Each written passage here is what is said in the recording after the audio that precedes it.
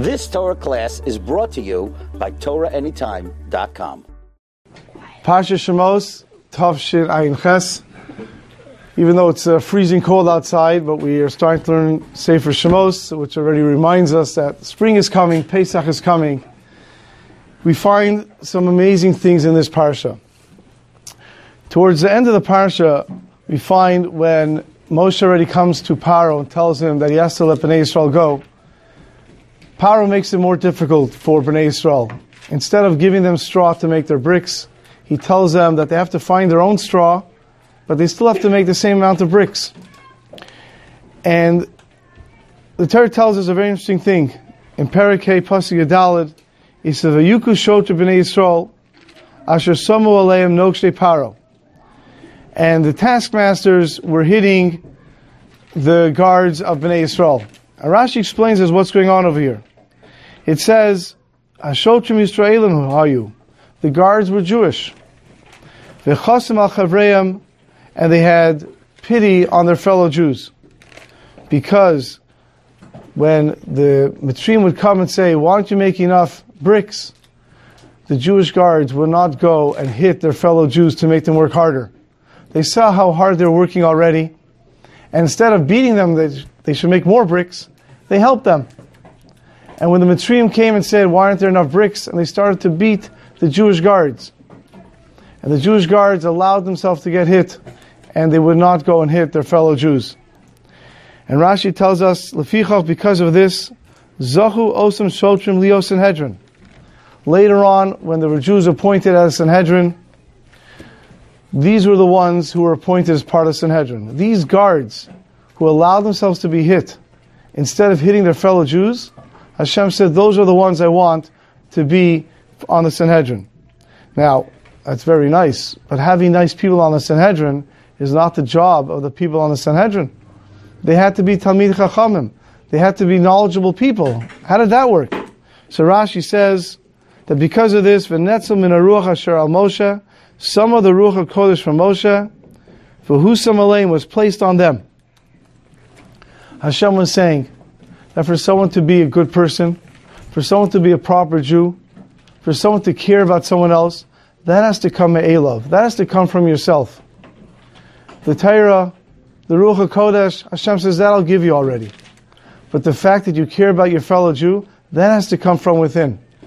And Hashem said, if there could be a Jew who can take a beating so another Jew shouldn't get it, if there's a Jew who can take a beating so you should make it easier for another Jew, Hashem said, that's who I want on my Sanhedrin. And these were the ones who Hashem chose to be on his Sanhedrin, and he took Ruach HaKodesh and he gave it to them. To take a beating for another Jew is a very, very special thing. Not that long ago, Klal Yisrael experienced a Holocaust, and the Nazis, Yimach Shemam, learned many things from Paro, how to torture and terrorize the Jews. One of the things that they did was they also appointed Jewish policemen, kapos. Here the Torah calls them shotrim, and there they were kapos. The Nazis went and would appoint certain Jews, give them an extra slice of bread, a little more privilege, perhaps give them a whip in their hand, and they became in charge of other Jews. Unfortunately, many of them would terrorize the Jews even worse than the Nazis. One time, in one of the concentration camps, the Bluzhever Rebbe was there, Rabbi Yisrael Spira. And it was getting close to Yom Kippur, and Erev Yom Kippur, some Jews came over to him, and they said, Rebbe, tonight's Yom Kippur. Maybe we can daven Kol Nidre together. Maybe it can be arranged somehow that on Yom Kippur itself, we won't have to work on Isser D'Oraisa and do any of the Lamed Tes Malachos. And he decided he's going to go over to their capo. Their capo was a person named Schneeweiss, who the Bluzhever Rebbe knew from Yanowska. Yanowska was a city they were from, and the Bluzhever Rebbe remembered him from there. And even though over there he was not a Shomer Shabbos, he was a Mechal Shabbos, the Bluzhever Rebbe decided to take his chance. He went over to Schneeweiss, and he says, listen here, we're a group of Jews, we want to try to keep Yom Kippur even here. Is it possible that you can arrange for us that tonight and tomorrow, the work we have to do would not be something to be over on the Lamed Tes Malachos.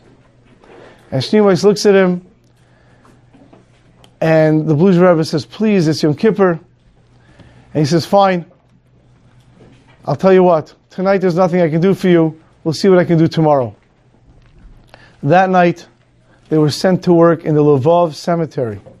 And they were beaten over there. And they came back late at night to the barracks. And a few people got together and they davened Kol Nidre. The next morning, Shneeweiss heard about this. And he came over to the Blues Rebbe and he says, you know what?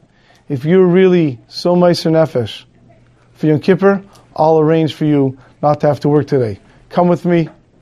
He brought them to the house of an officer, of an SS officer. And he said, here, you clean the windows, you just wipe them down. You mop the floor with a rag. You don't have to use any liquid or anything. And this way, you'll do the work, you'll clean it up, and you won't get any averos. They were very happy, and they started to work. And while they were working, they were crying, and they were davening the tefillas of Yom Kippur. All of a sudden, at 12 o'clock, the door opens up. And inside walk two Nazi SS officers, Yimach Shemam.